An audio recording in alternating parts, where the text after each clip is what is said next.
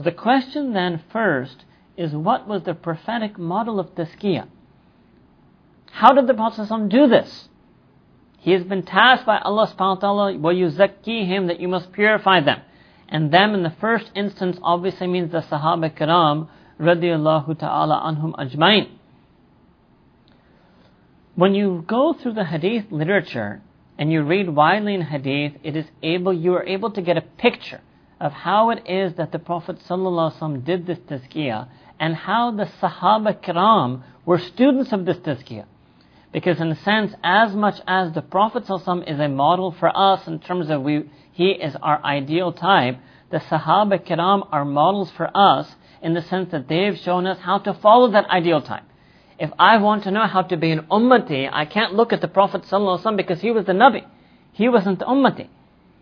I have to look at the greatest ummatis, I have to look at the greatest mu'mineen, I have to look at the greatest lovers, students and followers of the sunnah, and that is the Sahaba Kiram.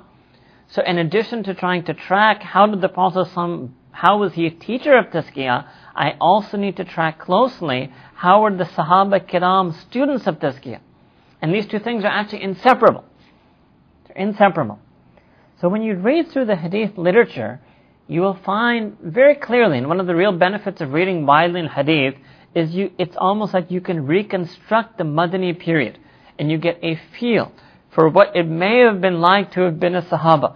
If you read extensively, you really feel that you get an insider's look into the heart of a Sahaba, into the day and night of a Sahaba, into the life in Medina Munawwara, into the life that was centered around Masjid al-Nabawi sallallahu alaihi wasallam. So the number one thing that we find in the Sahaba Kiram is that they used to turn to the Prophet sallallahu alaihi wasallam. This is what we will call in Arabic alternatively Rabita or Ittila. Rabita means that they were in contact with the Prophet sallallahu alaihi wasallam. They would communicate with the Prophet sallallahu alaihi wasallam. And Ittila, if your Urdu is good, you would also know Ittila means to inform. They would inform the Prophet sallallahu alaihi wasallam of their condition. Just as an example, to use a hadith that is very well known, so that most of you would have already heard it, Sayyidina Hanzala radiallahu ta'ala anhu was once walking around the streets of Medina Munawwara saying, Nafaka Hanzala, Nafaka Hanzala. You know that Hanzala has become a munafiq. He's a hypocrite. And so Sayyidina Abu Bakr as-Siddiq radiallahu ta'ala anhu heard him and went to him and said, Ya Hanzala, why are you saying this? And Sayyidina Hanzala said that, well, I'm saying this because I feel in my heart a hypocrisy, not nifaq fil amal. No amal, not nifaq fil amal, nifaq fil qalb. See, they're worried about that pure heart. They're worried about, do we have that pure untainted heart? They're not content with their zahiri a'mal. They're not content with the fact that they've left sin, external and outer and apparent sin, and that they've conformed themselves to outer manifest obedience and worship. But he's looking into his heart. And so he says to Sayyidina Abu Bakr Siddiq radiyallahu ta'ala anhu, but I feel I'm a hypocrite in my heart. Why? Because when I'm in the company, when I'm in the presence of the Prophet sallallahu alaihi wasallam, the yaqeen and the level of iman and jazba in my heart is greater. And when I'm separate from him, when I'm absent from him, when I'm not in his company, the level of iman in my heart is lower. So I feel I'm a munafiq. I feel that I have this hypocrisy in my heart. So Sayyidina Abu Bakr Siddiq radiyallahu ta'ala anhu said that if that is the definition of a hypocrite, then I am all the more of a munafiq than you are. Because he was Siddiq. He was Mahbub Rasul. He obviously would have been the one who would be the most affected by the sohbat of the Prophet sallallahu alaihi wasallam. So then Sayyidina Abu Bakr said that, okay, what we should do is both of us, we should go to the Prophet sallallahu alaihi wasallam. Rabita. We should establish contact with the Prophet sallallahu alaihi wasallam. We should inform him of this condition in our heart. Ittila. So contact, communication, and to inform of what is in our heart. That is what the Sahaba Kiram did. And in any case, as the hadith continues, and the Prophet ﷺ told them that this is not nifaq. And if you were to maintain the same level of yaqeen all the time as you were to maintain with me, right, then the angels would be surrounding you at all times. So it's just not possible. Part of being human means that your company is going to affect you, the presence of that company will affect you, and the absence of that company will be noted. Done. What does it mean? That after the rabata and after the ittila, the Prophet ﷺ, now on the teacher's side, he gave some nasiha. He gave some counsel, some advice, some guidance. And then back on the student side, what would the students do? The students follow that guidance. That's it. That is a prophetic model of tazkiyah. That you have a person who you turn to, who you do rabita with, who you're in contact with, that you do ittila with, that you inform of the conditions in your heart. That person gives you some nasiha, some advice, some counsel, and you do ittiba of that nasiha, you follow that guidance and that counsel. Now let us try to trace this prophetic model of tazkiyah back to the Quran al-Kareem. So number one, obviously you're only going to feel the need to do rabata and ittila, to contact someone and inform them of your condition, if you do not know yourself what is the answer to your predicament. So for example, if there's a young woman who is afflicted with backbiting, she is a habitual backbiter, or she feels envy for her fellow Muslim women, or she has anger, or she has short-temperedness, or she has any spiritual ailment, or she says, I don't feel close to Allah subhanahu wa ta'ala in my salah, or when I recite istighfar, I do so without remorse and regret, or when I recite salawat and durood, I do so without love for the Prophet ﷺ in my heart, or any one of a number of things that all of us are afflicted with, and all of which are signs that our hearts are not pure, all of which are flaws that need to be corrected, all of which are filth that we need to be purified of. Now there are two possibilities. Either we know how to do it, or we don't know how to do it. Even some of us who may think we know how, we're unable to do it. So even then we need help. First level of help, maybe I need to know what's the knowledge that will take me out of these inner sins. What is the knowledge that will take me out of my lackluster, my lackadaisical ibadat? Or someone might say, I know it, but I'm too lazy to do it. So what is that knowledge that's going to remove my laziness? What is that knowledge that's going to remove my apathy? So obviously, before we do rabat and ittila, we're going to be qualified as a person who does not know how to get themselves out of this rut. Otherwise, anybody who knows and is able, anybody who has the knowledge and ability and successfully does so, has no need of doing rabata with any teacher, has no need of informing their condition. If they're able to self-cure themselves, if they're able to purify themselves, nothing better than that. Object is to become pure. Quran al-Kareem has laid it out. Your heart must be pure and purified. If it's not pure, purify it. If you can purify it on your own, using your own knowledge, your own ability, great. If you can't, then you're amongst the people who don't know. So what does the Quran al-Kareem say about that? Allah subhanahu wa ta'ala said in the Quran, فَاسْأَلُوا أَهْلَ الذِّكْرِ إِن كُنْتُمْ لَا تَعْلَمُونَ. So we're going to tarjama backward. In kuntum la ta'lamun, if you don't have ilm, if you don't know how to remember Allah in your salah, you don't know how to feel Allah in your dua, you don't know how to rid your heart of love for this world, you don't know how to do that. So we fall in the Quranic category of those people, in kuntum la ta'lamun. If you do not have the ilm, what should you do? Should you think? No. Should you use your akal? No. Fata'akkalu? No. Should you ponder? Fatadabbaru? No. Should you reflect? Fatafakkaru? No. What does Allah subhanahu wa ta'ala himself say in the Quran? Fas'alu. Ask. I.e. establish rabita. Go and correspond with someone. Communicate with someone. Establish contact with someone. Such that you are a questioner. I.e. you are a student. Everyone in the world knows that when you ask someone a question, you've immediately entered, for at least a moment, if not more, a teacher-student relationship. Fas'alu, go ask, make rabata, establish contact. Acha, ya Allah, with who? Fas'alu ahla dhikri, ask the people of dhikr. Ya Allah, what I don't have is ilm. So you should be telling me, fas'alu ahla ilmi in kuntum la ta'lamun. Ask the people of ilm if you don't know. No, Allah subhanahu wa ta'ala ask the people of dhikr. Why? The Mufassirin have written, because the reason you're asking is not for ilm. You're asking to do amal. So you need to ask a sahib amal. You're not asking for intellectual edification. You're not asking for scholarly knowledge. You're not asking for information. You are seeking to change yourself. You are seeking to purify your heart. Therefore, it's not enough to go to someone who has the information about that. You need to go to someone who's actually been able to do that. You need to go to someone who has the remembrance of Allah subhanahu wa ta'ala in their heart. فَاسْأَلُوا أَهْلَ الذِّكْرِ إِن كُنْتُمْ لَا تَعْلَمُونَ. And this is a hukam given in the Quran to all believers for all times. So this is the first step of the prophetic model of tazkiyah shown in the Quran al-Kareem, that we must ask when we don't know. We must correspond when we don't know. Just like Sayyidina Abu Bakr Siddiq and Sayyidina Hamza did not know, is this nifaq or not?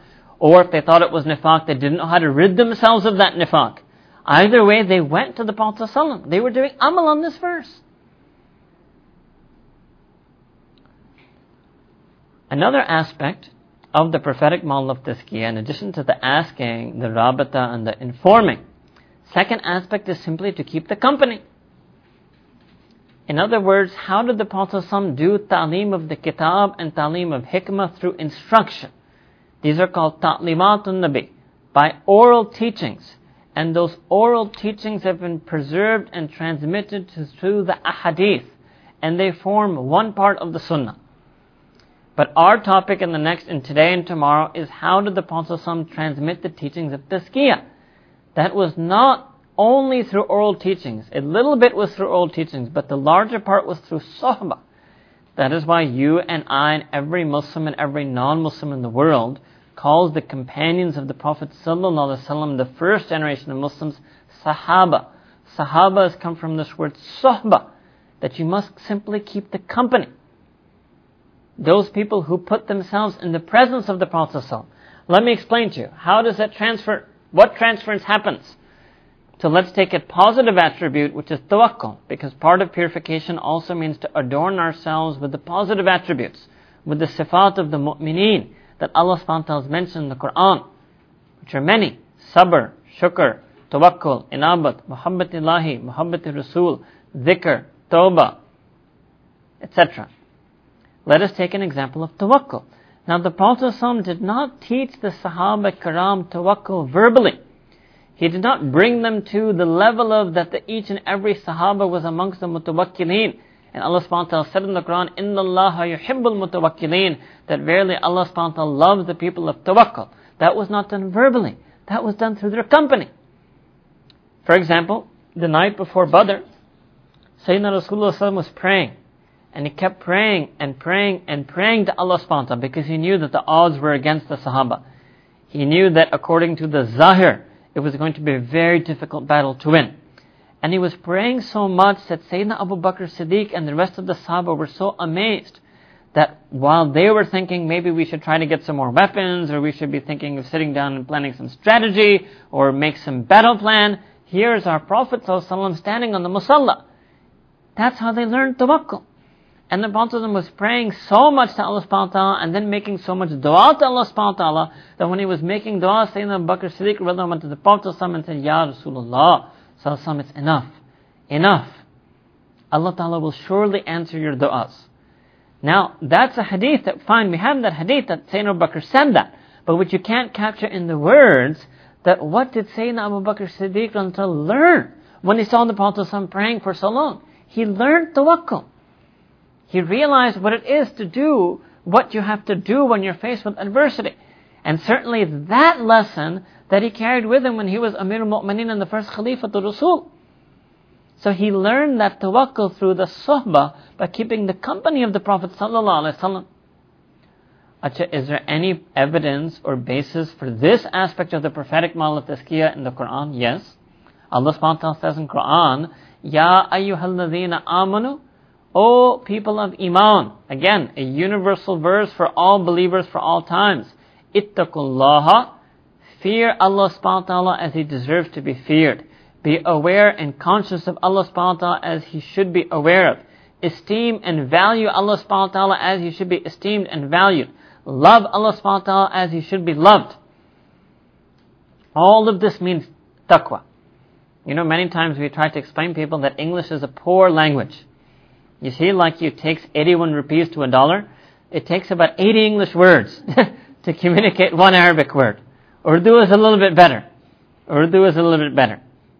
There is no one word in English that can convey what taqwa means. Ittaqullaha wa kunu ma'as sadiqin. Allah subhanahu wa ta'ala says in Quran, wa kunu ma'as sadiqin, and join your being with the sadiqin. Sohbat. All of us know the verse kun fayakun. When Allah subhanahu wa ta'ala wants to create something, He issues His amr, His command, kun, be, fayakun, and it becomes. So kunu refers to our very being.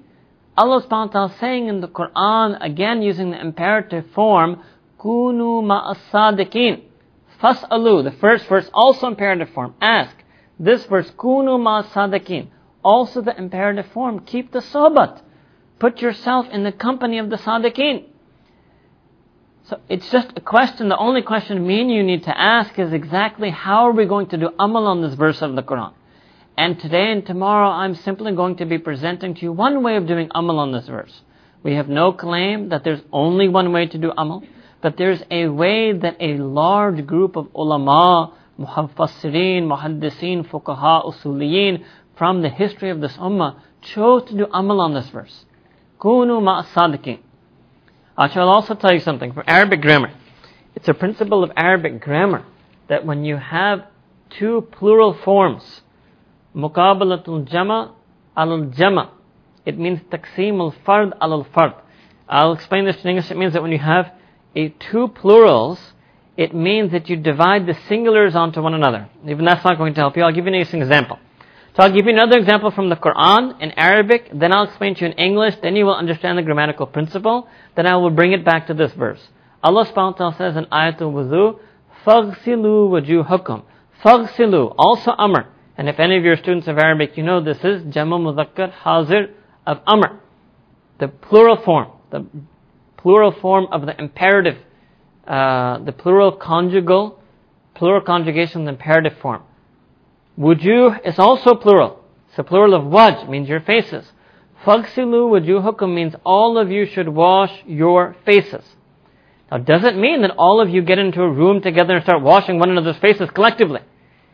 It means taqsimul fard alal fard. It means each and every one of you should wash one face. You understand?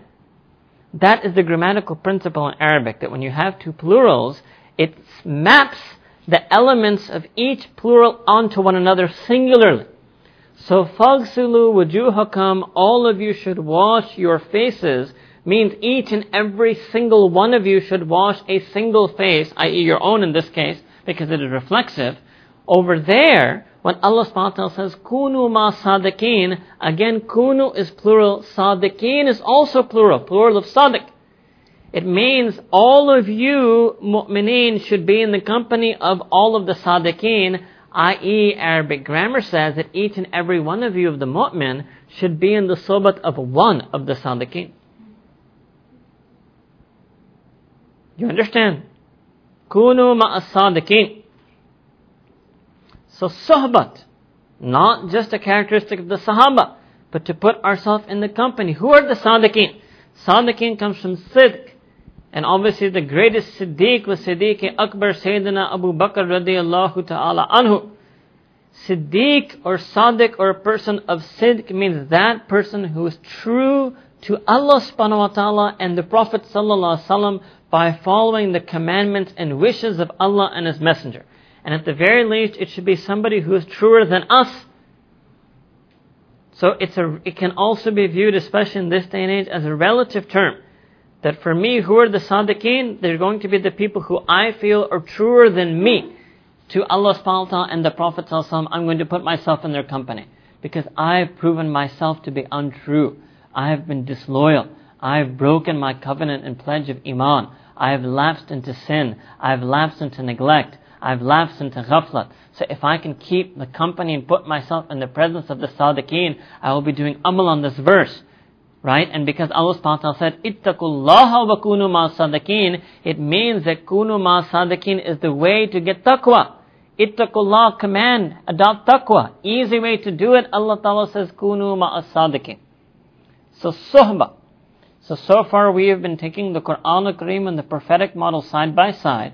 We have come to feature one of tazkiyah, which was rabita and ittila, to be in the contact, in the Quran su'al, to establish contact, to communicate, to inquire, to ask, to inform. Second, we mentioned sohbah, which is company, to spend time in, to sit in the presence in, to listen to read, to hear audio, any type of sohbah. In this day and age, we have cyber sohbah, audio sohbah, right? Company. Third thing we mentioned that the Prophet, then we brought it to the Prophet's side, is that he gave some nasiha. That is obviously there. That is the responsibility of every teacher, anybody who has any ilm of any kind, whether it is ilm of the heart, or ilm of the Quran, or ilm of the hadith, or ilm of fiqh. If they are asked, they are duty bound by Allah subhanahu wa ta'ala, the being who granted him or her that ilm in the first place, to share that, and that ilm and that knowledge is really just an amanat. It's actually really just an amanat, or a trust, that we are carriers and bearers of that trust. And that is why the Prophet said in a hadith, a very well-known hadith, Al-ulama'u warathatul anbiya, that the ulama of the deen are the inheritors of the prophets. And they inherit every role of the Prophet except one, which was the prophethood. And specifically that means that they will not be receiving any wahy or revelation, and therefore they will not be reciting any verses of revelation. So they're not inheritors to the first of the four functions, but they're inheritors to the other three.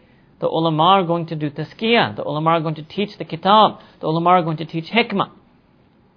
And Allah subhanahu wa ta'ala says in Quran, فَذَكِّرْ فَإِنَّ الذِّكْرَ تَنْفَعُ الْمُؤْمِنِينَ, that give nasihat, give admonishment, give a reminder, because verily such a reminder and nasiha benefits the mu'mineen. And the last thing we mentioned, the prophetic model, was that the person who received that nasihat from their teacher followed it. Ittiba. That they followed it. Now, obviously, Sahaba Ikram following the Prophet ﷺ understood. Oh, we all follow our Nabi. What I have to do is show you the concept of following a ghair Nabi, right? Ittiba Rasul, nobody has a problem with that. I'm talking about ittiba ghair Rasul. Ittiba ghair Rasul, because the person we're going to ask is going to be ghair Rasul. The person we're going to tell that I can't remember Allah in my salah, we don't have access to the Prophet ﷺ to tell him that. The person we're going to tell that I think bad things in my salah, we don't have the Prophet ﷺ to tell him that. The person we're going to tell that I have envy for my fellow Muslim sister, we don't have the Prophet ﷺ to tell that. So whoever amongst the Sadiqeen, the Quran commands the Sadiqeen, Kunu ma Sadiqeen. I'm taking it one step further, Ittiba Sadiqeen. Where am I going to get that from? How am I going to show you Ittiba to a ghair Nabi? So number one, let's go back to history. After Sahaba Kiram, and their name was Sahaba, because they kept the company of the Prophet ﷺ, what is the next generation called by every single person in the world? Tabi'in. And they were Tabi'in of who? Of the Sahaba. Obviously they were people who did Ittiba' Sunnah, obviously.